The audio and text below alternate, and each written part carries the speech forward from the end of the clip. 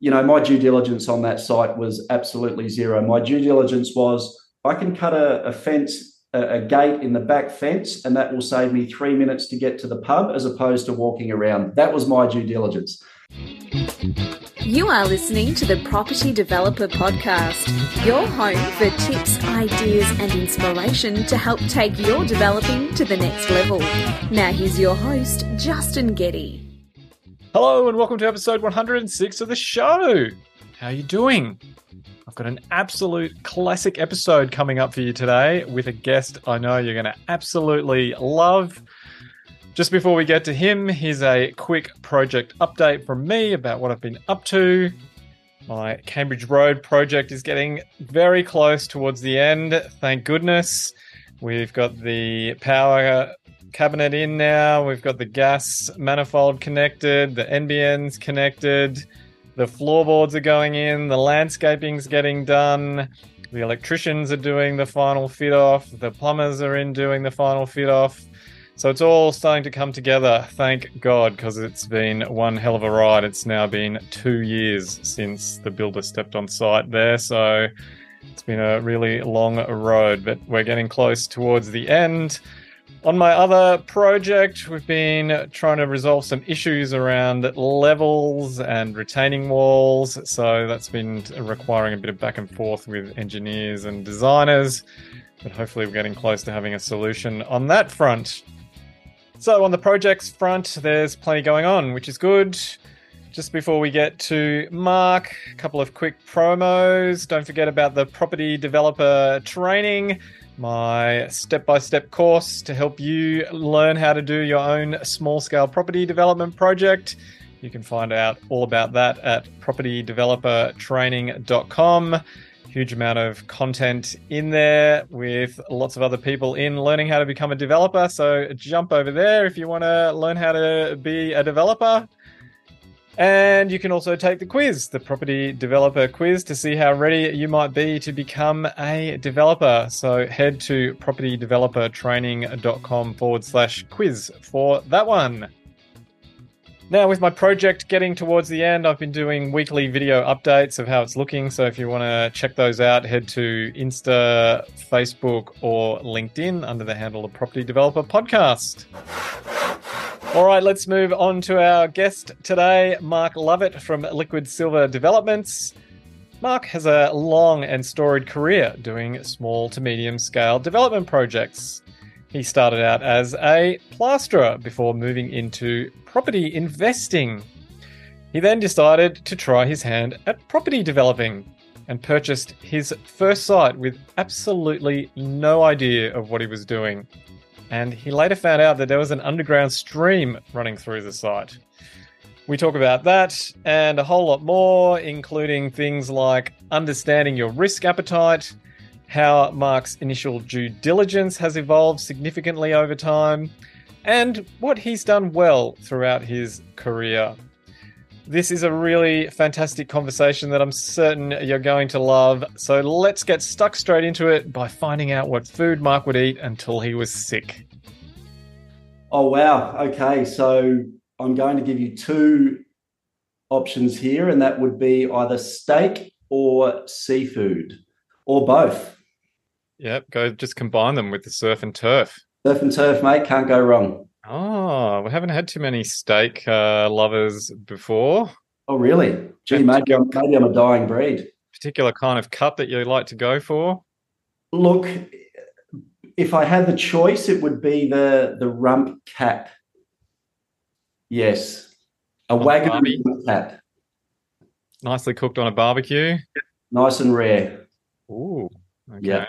And then what about on the surf front? What would your choice be? Would either be prawns or lobster, crayfish. Yeah, well, sometimes you don't need to eat too many prawns to feel sick. No, you don't. Get a bad one. Oh, I've tried that before, don't worry. And it takes a few to feel sick, but I've definitely tested that theory. All right, well, here we are today talking about property development. You've got an interesting story to share about your journey into doing projects. Yes. Let's kick off by starting with how'd you get into property, or what's your background in property?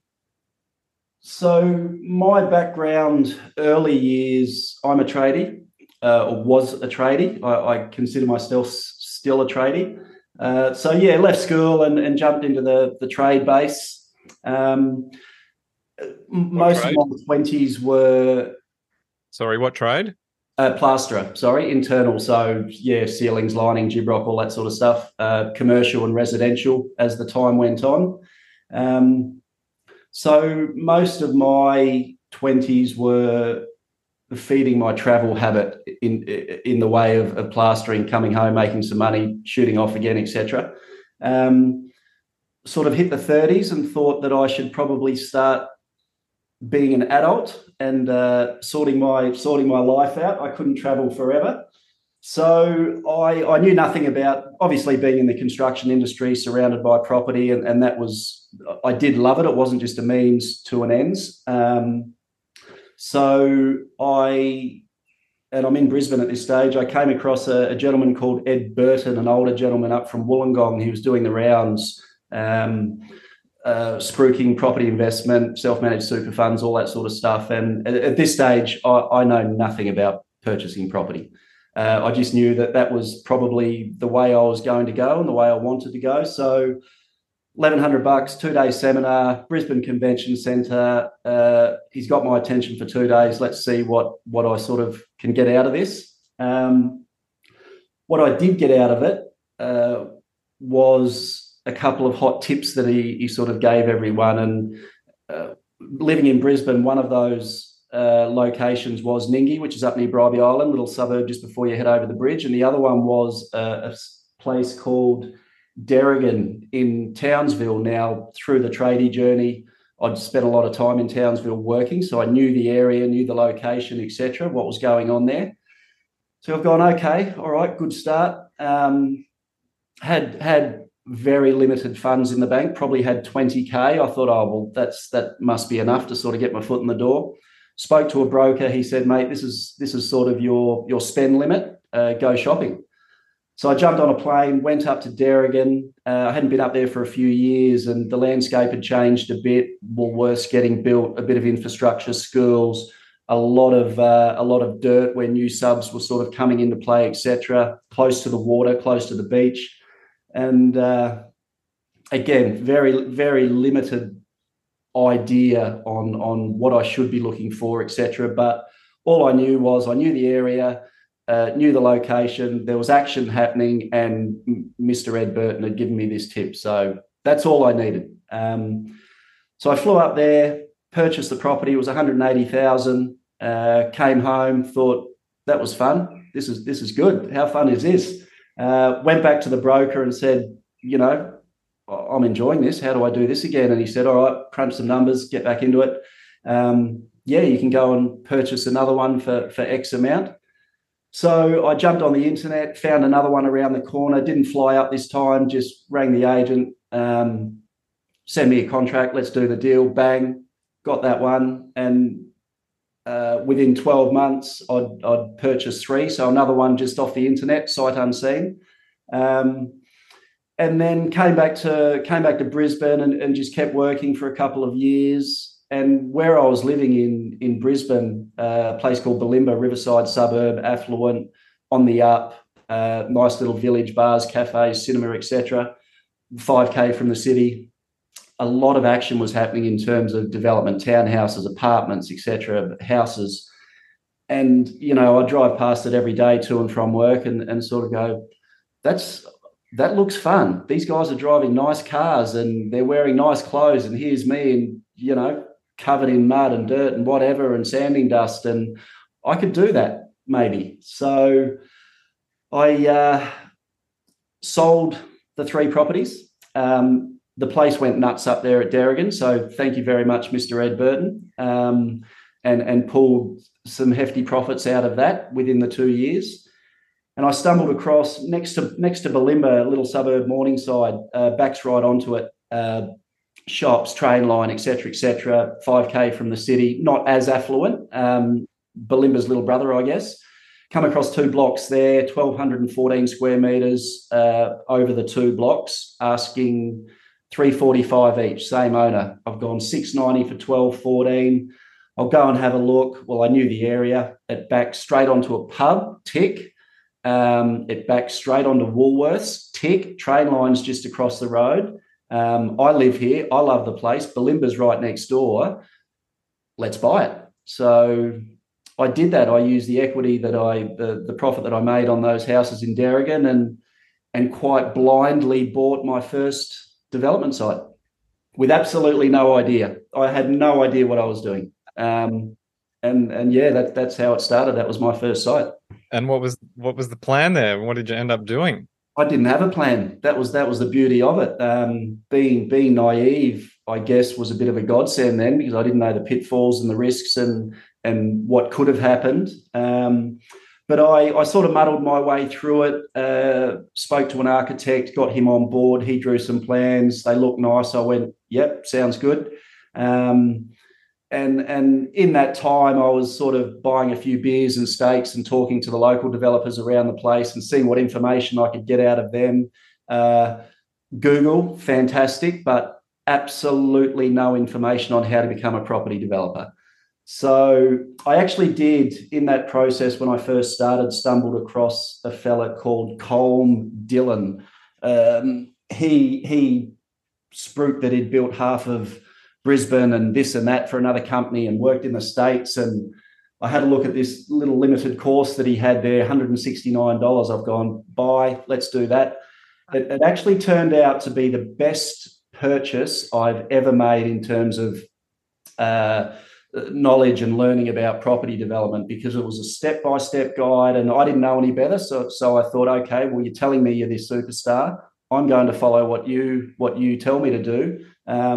So with that and lots of chats and beers and coffees with developers. Pretty good return on investment as well at $169 a month. Mate, it was fantastic. I've still got it to this day. I remember as soon as I got it, I printed it off and it was about 500 pages in 4 different volumes. And I've still got the binded copy in my office. And I still go back to it, because sometimes it doesn't have to be complicated and the simple things work. So led heavily on that, slowly built the team with the help of the architect. He was the main driver in it.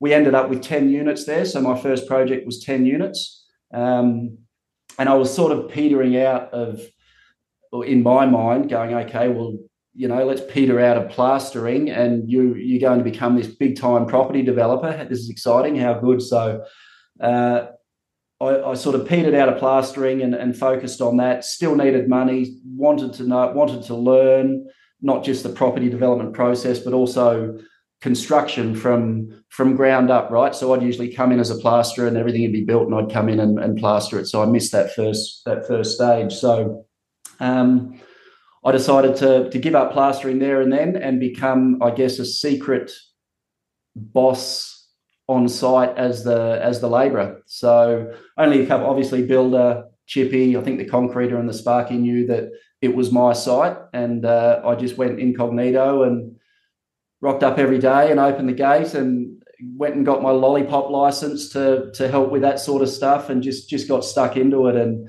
that was a godsend doing that, just with the construction, but also just the chit chats, with peers and people that were a lot smarter than me. And yeah, it was a great process. So 10 apartments, sold 3, market shit itself, ended up holding on to 7 and becoming a landlord. That was a process in itself, just the refinance and that sort of stuff. But yeah, it wasn't fatal, and just had the bug from there on and just wanted to get stuck into more and learn more. And I knew within myself, I was always wanted to be very proactive in the whole process. I didn't want to handball it to a bunch of consultants and let them spend my money and make decisions for me. So I like getting my hands dirty. It was fun. It was exciting.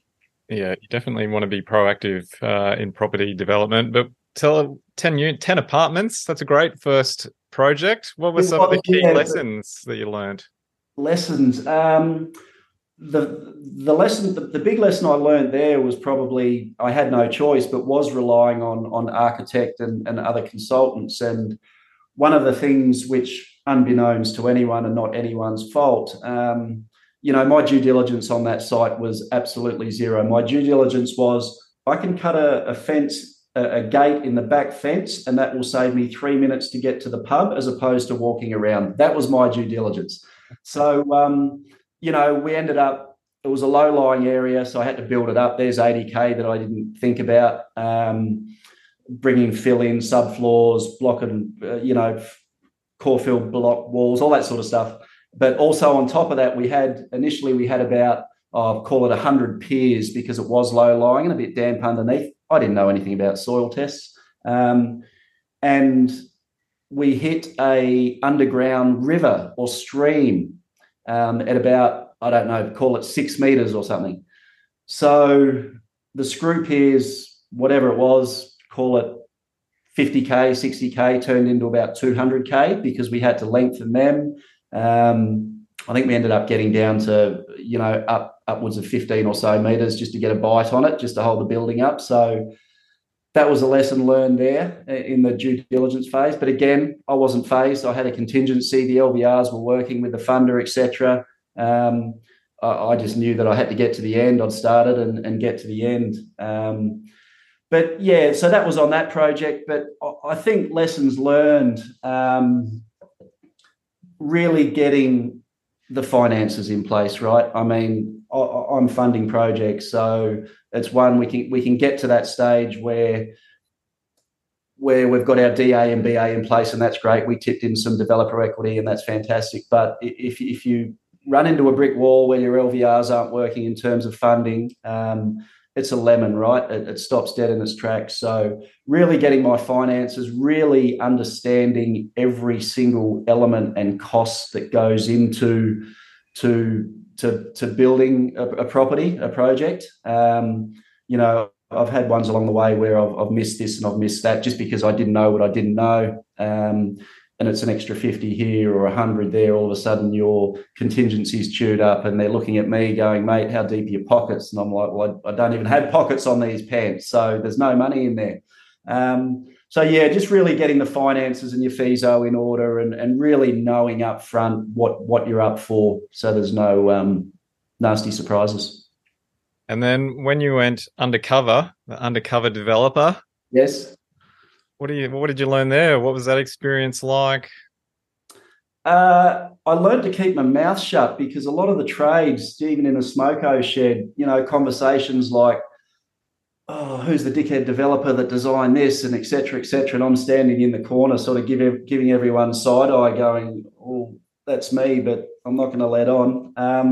But I think the importance of that, the key people and the key team around you that can, in that novice stage of where I was, just to help steer the ship and for me just to lean on, back then I'm like, I'm going to have to ask some really stupid questions here, as basic as they are, but I didn't know any better and I wanted to learn. And, you surround yourself with the right people and they don't see those questions as stupid. They just see it as someone that really wants to learn and get their hands dirty and understand the process. And yeah, you've got the right people there. They're a big help and they get it. Yeah, I say that a lot to fledgling developers, people I speak to that are getting started. Just putting that team together is so important. And you're going to come across people who are helpful, and that's great. But you'll also come across people who don't want to help and short with you, and that's okay as well. You just got to move on and find the right people. Yeah, that's right. It does take time, I rely on a lot of recommendations, either from developers that I don't know and I'm driving past a site, mate, who's your engineer? This is a similar project to mine, or recommendations from my peers or other developers, mates, or whatever. But it is very important. And, at the end of the day, we're steering the ship in a sense. It's our project, it's our money, it's our livelihood. We've got these guys on board and, they're usually a lot smarter than us. They might be a lot richer than us or in a better position in life than us and, seen a lot more than us in terms of experience. But it is up to us to really manage that team and find your people there who you have a relationship with. And, they're not going to charge you $500 for a phone call. Carton of beer is okay. But, you really need those those relationships, and like you said, someone that will sit there and take the time to listen to what you've got to say, or your view as novice as it might be. And at the end of the day, let's be honest, they're spending our money. They go home at 5 o'clock.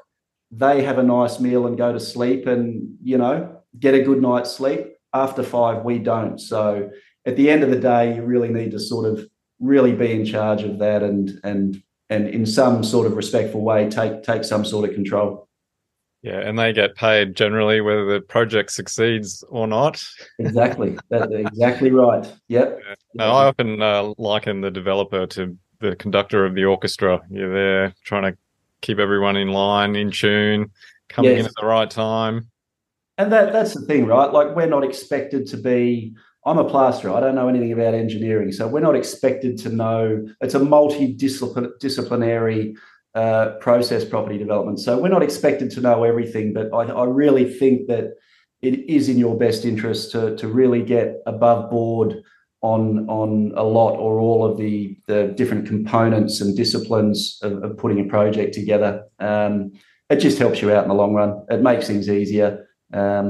Even if you've got to fake it till you make it a bit, but really sort of learn bits and pieces of each discipline. And what happened to the remaining 7 apartments? You still got them, or did you? I haven't. No, I sold. That was back in 2007. I sold the last of those probably 7 or 8 years ago. They were great, and there was a little bit of appreciation there, but it didn't suit my needs at the time. And to be honest with you, strategies change, and my strategy going into this was develop, sell, pay the king, pay the tax, and take what's left, and go and buy a nice car. But I ended up turning into a landlord, and I soon realised that I didn't want to be a landlord. I didn't want to talk broken dishwashers and deal with property agents and all this sort of stuff. So unfortunately, I had to be for a while. But over time, I've certainly lent towards more develop and sell. And then what was the second project? Second project was I teamed up with my brother. He about the same time as me doing the 10, he was dabbling in a 4-pack of townhouses. So we bounced off each other and sort of muddled our way through together. So I teamed up with him. We come across a little site in Morningside in Brisbane. It was DA'd for 3 townhouses close to train line, 5K from city, etc. Nice, easy buy-in, we thought. Got those built, but what we did, we put a GIA in, or permissible change, and could see a bit of an opportunity there for one, being close to the train line. There was a TAFE up the road, etc. Obviously, the unis in South Bank and that sort of stuff. So we completely changed the 3 townhouses to, I guess, you'd probably call it boarding houses or rooms these days. We put 2 kitchens in there. Each room had its own bathroom, and they were just a general 250, 300 square metre townhouse, double parking, which some of them we converted and used up a bit of that space because we didn't think they'd have cars for office space, etc., etc. So spent a few dollars on getting that permissible change, and I think at the end of it, we ended up with maybe 6 or 7 rooms in each townhouse. So, going from 3 townhouses that we could rent for $650 a pop to, sort of charging $150, $200 per room, it was certainly a financial decision. And that worked. So I no longer have that. We no longer have that. But again, moved on. Circumstances change. Use equity elsewhere. But that was the second one. And then the third one, I jumped back into apartments, come across a nice little block and stuck 17 apartments on that, 4 stories. First one in the suburb with a lift. So that was our angle. No more walk up. Any underground rivers with that one? There wasn't, no. And I didn't know at the time of purchasing, but the block, 20 odd metre frontage, 750 square metres, but ran from the road uphill slightly, probably 2.5 metres. And having a really good architect on board at the time utilize the lay of the land with our height limits and density and setbacks, etc., but mainly to do with the height. As we know, basements are expensive. So what we could do is we could sort of dip down from the road 300 or 400 mil, cut straight back in. So basically cut a wedge out of this block. And it allowed us to get an extra floor on, which we had, what did we have? Maybe five units per floor and a couple on top on the fourth level. And obviously not coming out of the ground over a metre doesn't constitute a level or a floor. So a bit of trickery there, but I've gone, okay, I'm onto something here. That's something I'm going to look out for in the future if I'm building that sort of product. And I did. My latest project down here on the Gold Coast is of the same nature, with that running uphill from the road. And again, did the same thing in a two-story area, 9 metres. I managed to get 4 stories with a 50% concession to about 12 metres or something. So yeah, that was that one. And then is that you continued on doing townies and apartments, or did you branch out more further? leaning towards the apartments. It was just, look, obviously going upwards, your yield and your different times of product and schemes in terms of apartments are a little bit more beneficial, obviously, if the market appetite is there. But townhouses were great, but, the market started moving, and all of a sudden for a 506 block, which you can get a duplex on, you're paying $1 million for, and then you got to spend another 500 for the build, plus all your jet and the rest of it, the story. And the back end sales just weren't working. There was either 100K in it or 50K or nothing, and it just wasn't worth it. So stuck to the units and shifted more towards owner-occupier, an owner-occupier product. And look, depends on the location, as you know. There needs to be an appetite there from the market for a certain type of product, so that's what I've been doing until now. And then you also got involved in some feasibility software along the way. Yes. Yeah. So I have a very close relationship with the founder of a software that's coming to market called Feasly. It's basically, in a nutshell, it's a financial feasibility software built specifically for Australian property developers. Okay, so not a spreadsheet, nothing against spreadsheets, but as we know, errors can occur depending on the user. Software built specifically for Australian property developers, and the way we see it, it's reducing your risk, and you're going to have clear sight lines throughout your project.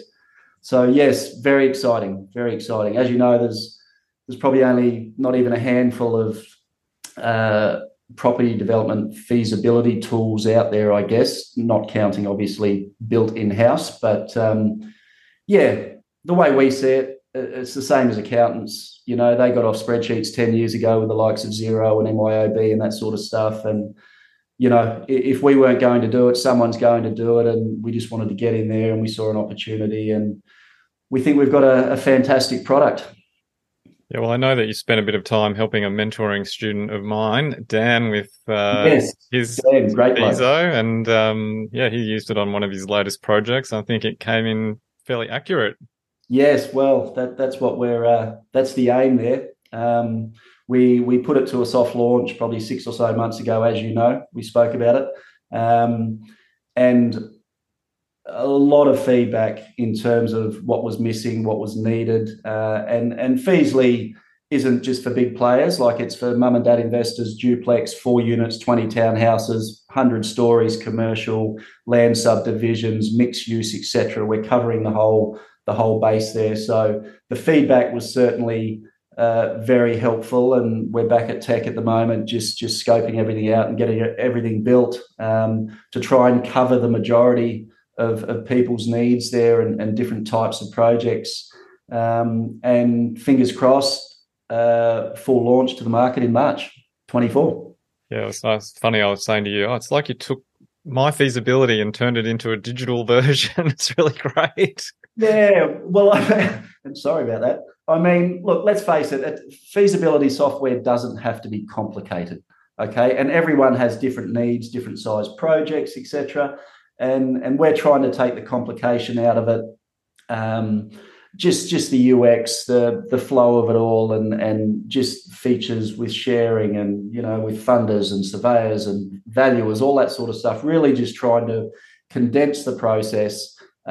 We don't want users to be overwhelmed. We want them to use what they need and flick the rest or turn it off or blind it, etc. And it just works. There's just no room for error. And a big thing with Feasly, I guess, is, as with me back in the early days, I didn't know what to put on my beer coaster Feeso, right? Civils, Telstra connections, 30K, etc. And that stuff adds up, right? It's not just dollars and cents. So a big thing we do is we preempt as an option. You either turn it on or turn it off. Is preempt a mile of items that could be applicable to a certain project, townie, apartments, boosters, all that sort of stuff that costs money. So if you choose to use it, you turn it on and you use what items you need. If you're more experienced and you know what you're doing, you don't have to use that. But it's really, I think there's a bit of an educational aspect within that, which is so important, just to not miss those items, which can be costly, and just to sort of preempt the user to go, okay, well, I didn't think of that. That's a $60,000 fire booster I need there. Thank you very much. Yeah, I think the great part about it is that it keeps you up to date in terms of your version. Your version control is good, and you don't have broken formulas that flow through and cause problems elsewhere. Yeah, without knowing too, and you're onto your third project and you've been using a clunky spreadsheet. But everything has its place, and like I said, a lot of people out there have built spreadsheets as yourself and your clients, and they work, and we do what works. So we're just trying to introduce something specifically for Australian property developers that is going to the next level, I guess, and we can't stop it. That's the way it's going. Yeah, well, I've got my own online property developer training course, and I spend a lot of time going through finance and feasibilities because it's such a cornerstone of a project. Yes. And as you say, when you're getting started, one, you don't know what you don't know, and then two, you kind of don't know how to put it all together in a feasibility. That's right, and there's so many aspects to it. I mean, a lot of people that I speak to that are, I've got this 4 townhouse project and I'm going to make $1 million, and that's great. And I have a quick look at it and go, okay, so first thing I notice is you haven't accounted for GST. Your GRV on that is $4.5 million minus your spend. You're up for 250K in GST, mate. So, okay, make $1 million. Now it's down to 750, not bad, but I reckon I could find a few other little things in there you've missed as well, without being cheeky. So, yeah, very important. As we know, property development really is about financials, right? That's what it's about. That's what we're here for. That's, without sounding a bit crass, at the end of the day, we put the hard work in and we look for how successful a project is, and that's based on the bottom line, I guess, in a lot of respects. So I would say that's number one element of a project, and that's really becoming an expert in the financials. Yeah, look, I always say developing, number one, it's a finance game, and then secondly, it's a relationships game, a people game. 100%. And that's the thing, like we said before, it's so multidisciplinary that you're not just dealing with one person. You've got 20 odd people coming at you, looking at you for advice and answers and direction. And definitely relationships. And getting back to the developing, we've already touched on some of the key lessons, but overall, what would you say some of the key lessons you've learned about property developing? Look, I think we just touched on one of those, and that's the financials, and really getting that in order and really getting your head around what it takes to complete a project, all of your costs, etc.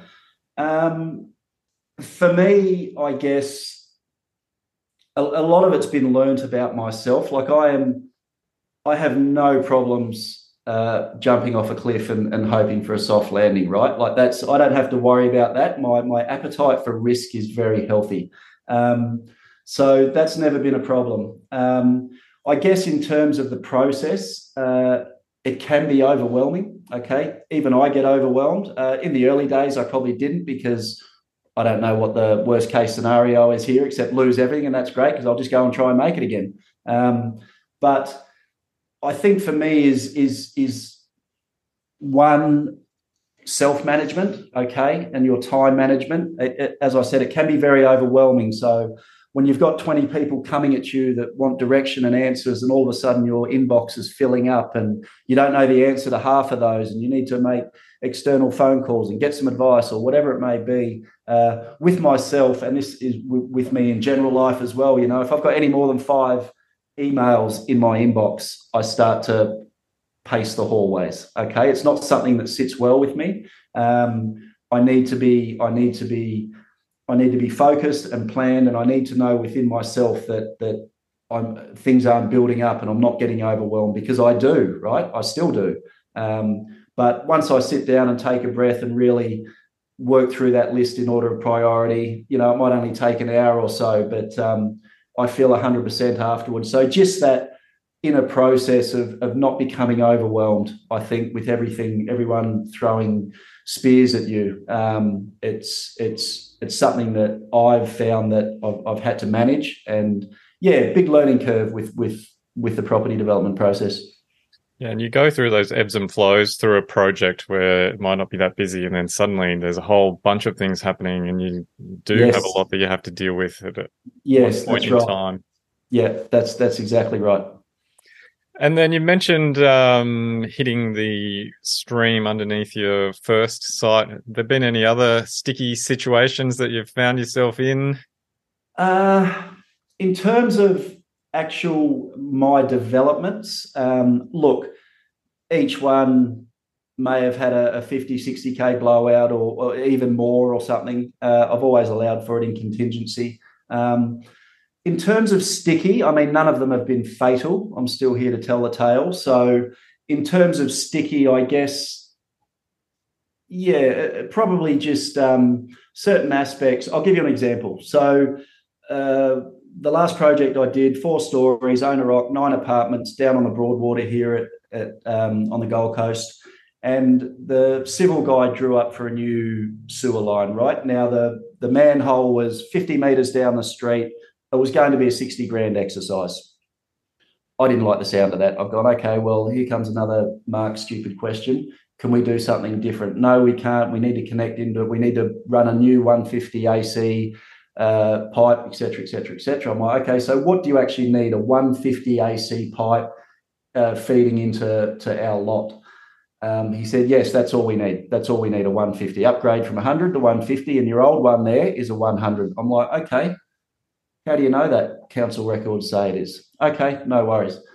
I'm demoing the house. I go out there with a shovel. I get the demo guy in his 20-tonner just to dig up on the boundary where the connection's coming into my lot. I'm 2 meters in a hole. Excuse my French, but shit everywhere. Okay, this is a sewer line. So I'm down there and I dig it back. Took me a day, get back on the council side. What do you know? It's a 150 line. Get onto the civil guy. Hey, buddy, I know you probably sitting there in your air conditioning and you haven't come out to have a investigate on this, but I've just found a 150 sewer line. He's gone, oh, wow, okay, fantastic. Stupid question's not such a stupid question now.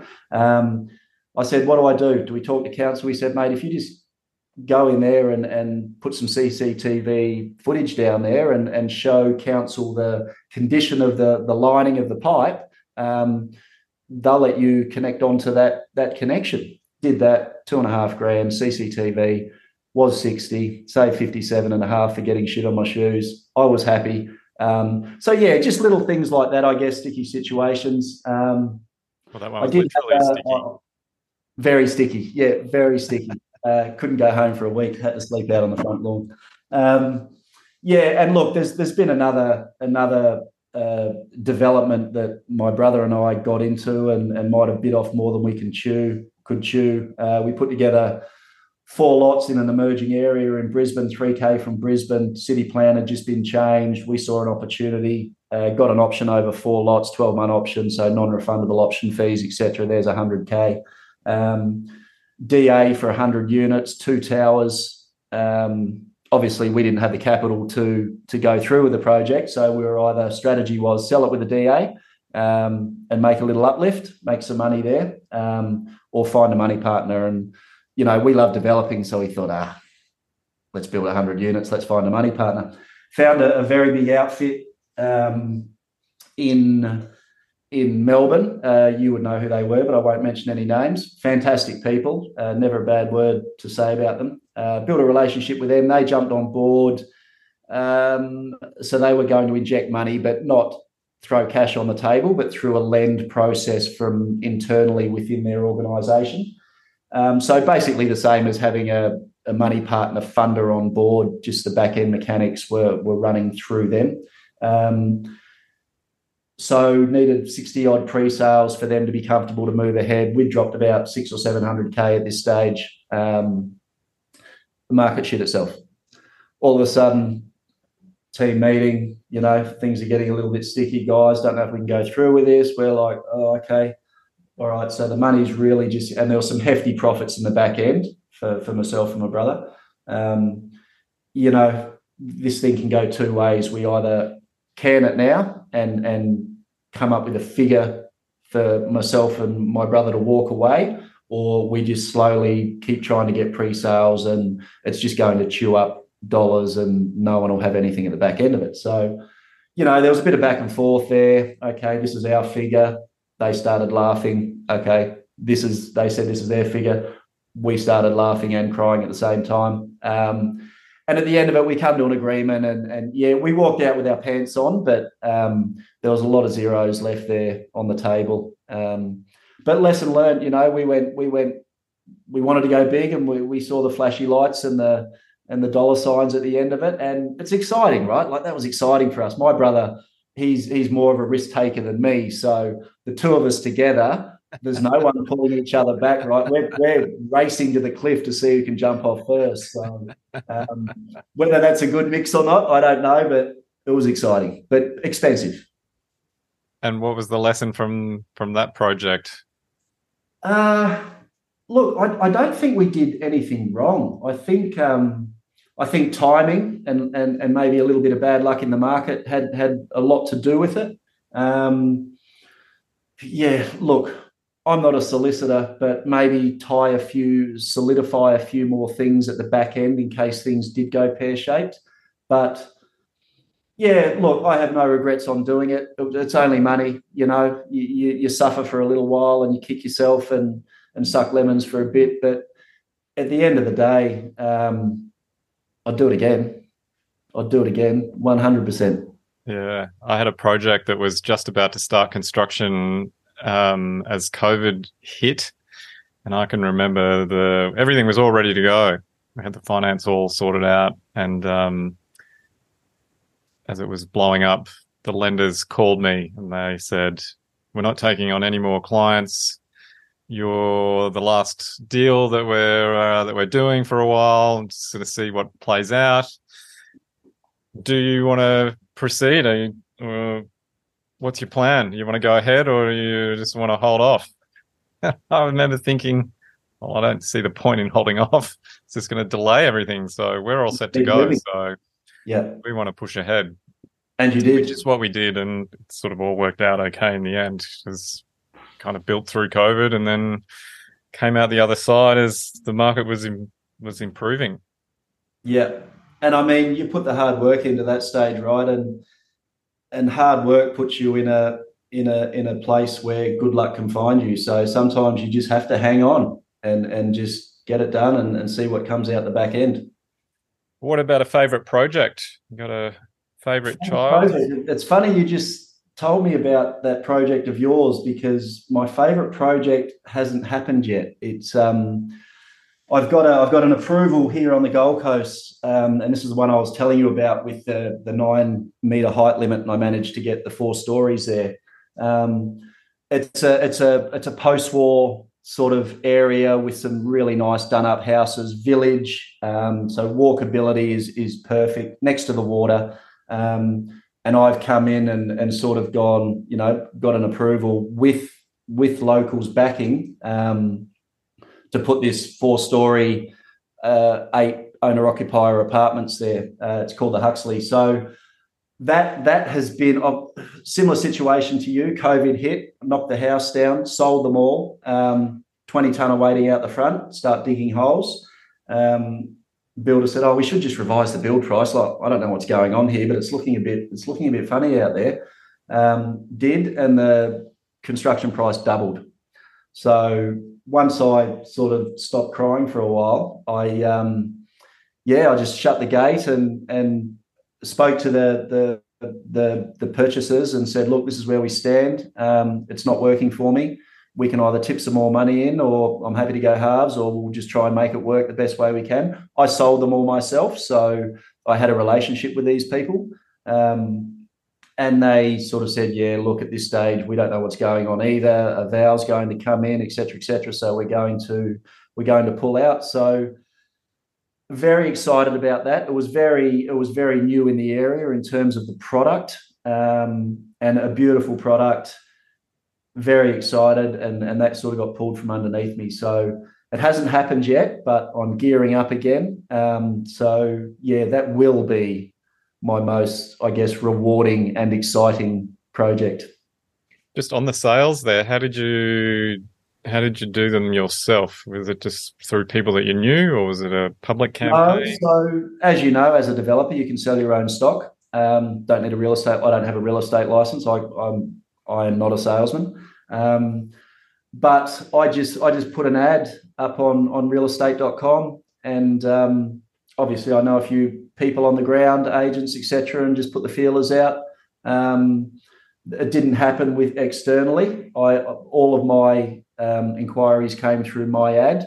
It's a in demand area. Nothing is ever for sale there. It's got all of the infrastructure in place. Gold Coast Hospital's 2Ks from where I am, train line, tram, all that sort of stuff. So I knew they would sell themselves, but yeah, I was just the front man, and I was up front. I'm the developer, and people sort of, it's funny watching their eyes when you say, look, you meet them on a Sunday, you've been to the beach in the morning, can we meet at 12 o'clock? No worries, rock up in shorts and flip-flops and go, okay, who are you? And they sort of relax a little bit, because they are owner-occupiers, right? They're not investors, so they are heavily invested emotionally, etc. And I think it's just nice for them to talk to someone that knows every inch of that project, right?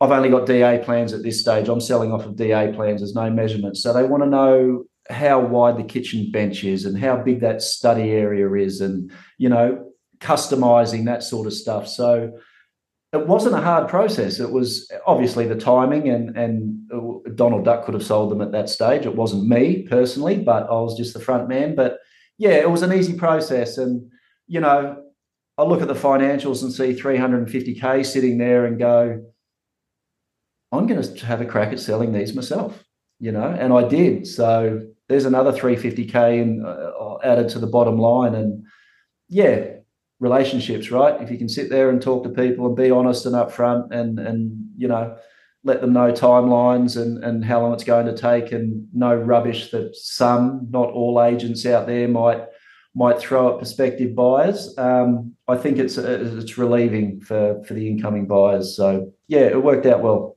Yeah, I've got another developer I know who insists on meeting prospective buyers before signing the contract, because he says he wants to know who they are, and he wants to be certain that they're getting what they want, and that they can meet him and he can talk to them and ask them questions. They can ask him questions. He said, look, I just want to make sure that they're getting what they want. Yes, exactly. It just saves time in the back end at the handover.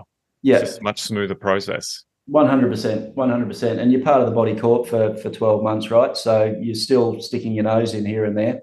And it's funny you say that, because I know when I first started out, I want a nice car and I want to fill my pockets up, and it was all bang, bang, bang, let's go. This is fantastic. But I think over the last 17 or so years, and because of selling them myself, and you do meet these people, especially the owner occupiers that have worked hard for their money, right? And they're investing six, seven, eight, $900,000 of their hard-earned money into something that you've created from a pipe dream lying in bed at night. And it sort of shifts the reward for myself, sort of shifts in, yes, we all need to eat, fantastic, but it shifts from that working with these guys and customizing a bathroom and getting to know them and meeting them on a Sunday with 5 different tile samples, etc. Just knowing that they've invested in me as the person that's created this project, and they're willing to put their money and bet on me. And at the end of the day, that is a big reward in the whole process, and that's what I've noticed just by selling certain projects myself and meeting these people. And what's the plan with that project? What's all been repriced? You're going to look. I've sort of tentatively starting to investigate again, just through a few conversations. The gap's getting better in terms of bottom line. It's still not where I need it to be. Just with construction prices up here and labour shortages, things are still through the roof, right? It's absolutely crazy. So, yeah, I don't know. I'm not rushing. It's still there. Approvals are still in place. I've got the BA, I've invested quite a few dollars into this, what a BA costs, all construction drawings and engineering, etc. I'm ready to go. So I'm hanging on to it tightly. Yeah. What's something that you would say that you've done quite well throughout your developing career? I think the management process, as we were speaking about the team, knowing the importance of the team and putting them together, and really I just rinse and repeat and use the same guys for specific projects. So building those relationships. So one, really managing that process, getting to know certain elements and aspects of each discipline, okay, certainly helps for them, helps for me in general conversation, consultant meetings, sitting at the end of the table and having my 2 cents worth, going, well, why use steel up there? It's going to cost 60 grand. Can we use some LVLs or something and cut the price in half? So just having that confidence as well amongst the team through building those relationships. I think with myself, what I probably haven't learned it. I've probably always been this way, but applying it to the property development process is myself time management. Okay, super important. Just having all ducks in a row and really trying to work out red flags before the fire starts, okay, and being able to pivot and at least have a plan B and a plan C and know that preempting that before things may arise. Obviously, you can't preempt everything there, but just really being prepared and really having all your ducks in a row and just really being proactive in everything, right? And yeah, that time management has certainly helped me. It stops the overwhelming situations and makes me feel like I'm in more control. When you feel like you're in control of a situation, that's when you work at your best. So, are there other things that you'd say that you do now that you didn't do earlier on?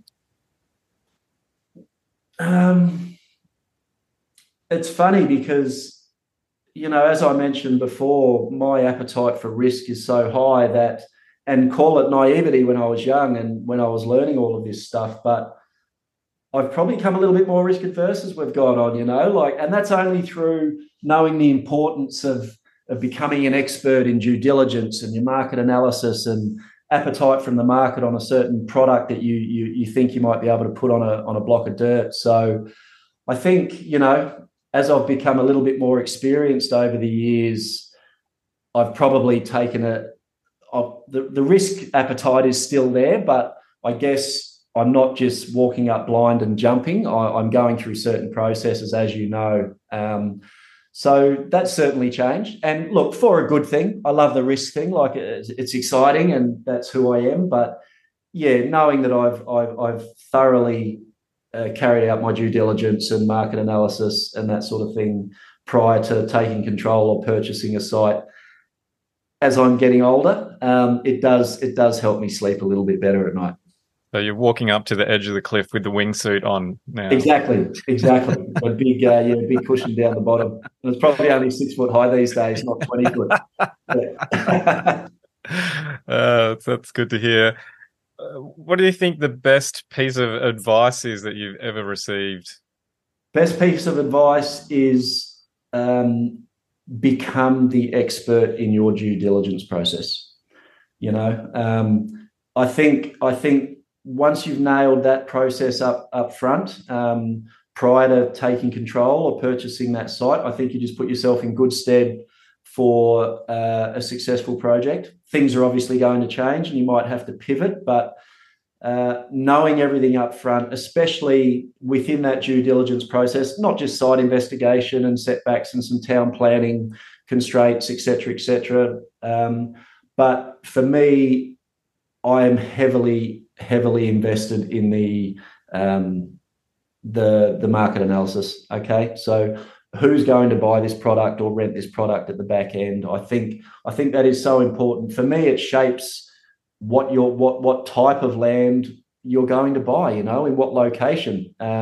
If you don't know what the appetite there for a certain product is by the market, well, I think you're going to struggle at the back end. You might jag it and get lucky, and it could be a great market and you could sell anything. But if you haven't got the right product and you don't really study your market and get out there and know who's living in that area and what people want, I mean, from inception to completion could be 18 months or 2 years. So you also need to be on top of how things are changing. And, by the time you start, they've just started a university 600 meters from your project, and it's going to be finished in 2 years. Predominantly at the moment, it's the demographic is mums and dads with 4 kids and double garage and courtyard, townies, larger residences, etc. But that uni coming in, I might be able to look at a skinnier block where I don't need a frontage, but is zoned for 4 stories, where I can get 35 one-bedroom apartments on there. So, just knowing that appetite and what people want at the back end, that's my go-to. Become an expert in that space. And is that your advice for people that be looking to take their developing to the next level? You know what? I think it is, yeah. I mean, firstly, whatever that next level means to you, whether it's scaling up in terms of larger investment, larger projects, etc., larger risk. I think that's an internal question you need to ask yourself, and obviously look at your financial position and what you're willing to lose. But definitely, I think the market, right? A marketing analysis is free. It doesn't have to be costly. I mean, go and sit in the park on a Saturday morning and have a coffee and just have a look at who's walking around and enjoying the facilities, and what cafes are they going to, and how old are they? Take a bit of paper, 20 to 35-year-olds, 40 plus, 50 plus, etc. Do they have dogs? They must have a courtyard, drive the streets, put together some data on what's selling or what's coming up. Go and see, go to open homes. That's free. That takes a few hours, take a coffee and see what sort of demographic are looking at what sort of product, ask what questions they're asking. Does it have a walk-in robe, etc.? How many cars, blah, blah, blah, all that sort of stuff. You compile all that sort of data, and you're going to have a very specific pile of information that is going to help you choose a site, what sort of product you're going to put on it, how big, how many car spaces, etc., etc. So to me, that is so important, and it's free. Okay, you can just get out there on the weekend and start compiling data, and you'll get your answers. Yeah, and I often say it only takes 3-4 months of closely monitoring a market. It does. To get a real understanding of what kind of property transacts and for what amount of money and who buys it. It's 3 or 4 months, you really start to get a good understanding. Yeah, exactly. And so important. I think that's where the success of your project is born. All right, Mark. Well, we're getting close to the end. Any final thoughts you want to share with us? Final thoughts. Look, I think, for people out there maybe starting in development, I think you just really need to be honest with yourself and know yourself, what type of person you are.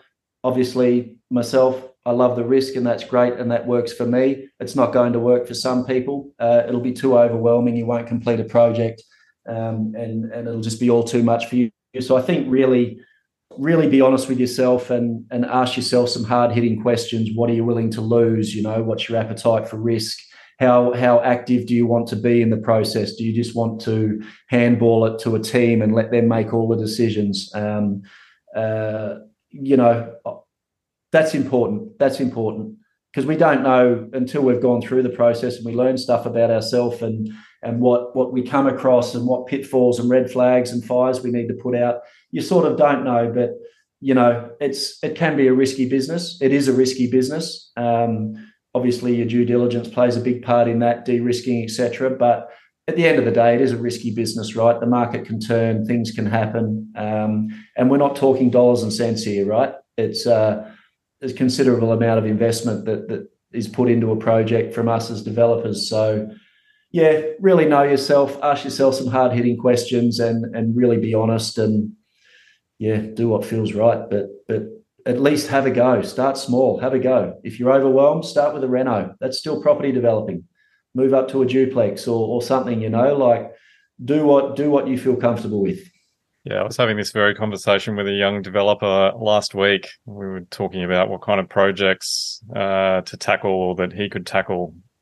And I said that same thing to him. It just comes back to your risk appetite. What are you prepared to risk? Because you want to be able to get to sleep at night. It's going to take a couple of years potentially to get your project done. And there's no point taking on a highly risky project type if you're not comfortable with that.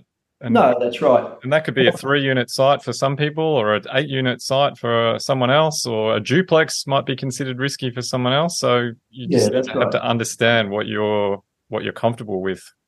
Yeah, and just adding to that as well, I think, you hear it all the time. I mean, with our own principal place of residence, we're emotionally invested, right? But property developing, there's no room for emotions, okay? We're looking at a process and a bottom line here. So, if you want to put your favorite pink tile in there, but that's not what the market appetite is, well, good luck with that. But you really need to just sort of draw a line in the sand and see it for what it is and get from A to B as fast as you can in the best way possible to produce a successful project. That's what's worked for me. No room for emotion. I mean, obviously it's going to be emotional, but don't get invested emotionally into your project. And one more thing on top of that is, like I said before, know your funding position up front. Get your financials in place, know what it's going to cost, know what your back-end sales are going to be, your GRV, and know before you press the button if you will be able to obtain funding. Because there's no point investing 300 or 400K stamp duty, deposits on properties and DAs and all that sort of stuff if you're going to run into a brick wall because no one wants to lend you the money because your LVRs are way off and you don't have any more money to tip in. So that is heartbreaking. That I came across that once with one of my projects and it was absolutely heartbreaking. It takes the wind out of your sails. So know your funding position up front. Get to know what funders are offering. Yeah, very good point. All right, Mark, it's been so awesome speaking with you today. If people want to find out more about you, where should they look? So my development company is Liquid Silver Developments. I'm up here on the Gold Coast, and in terms of our property development software, that is feasly.com.au. So yeah, go and have a look. Yeah, definitely check out Feasly. It's a great resource, and always fantastic to talk with you, Mark. Appreciate all the stories that you've shared. I've really enjoyed speaking with you, and all the best getting that special project out of the ground. Yes, I'll do my best. And likewise, Justin, nice talking to you, mate. Thanks again. All right, see you later. Thank you, mate. Bye. You've been listening to the Property Developer Podcast. Tune in next time for more tips, ideas and inspiration to take your developing to the next level. For more developing love, make sure to visit propertydeveloperpodcast.com.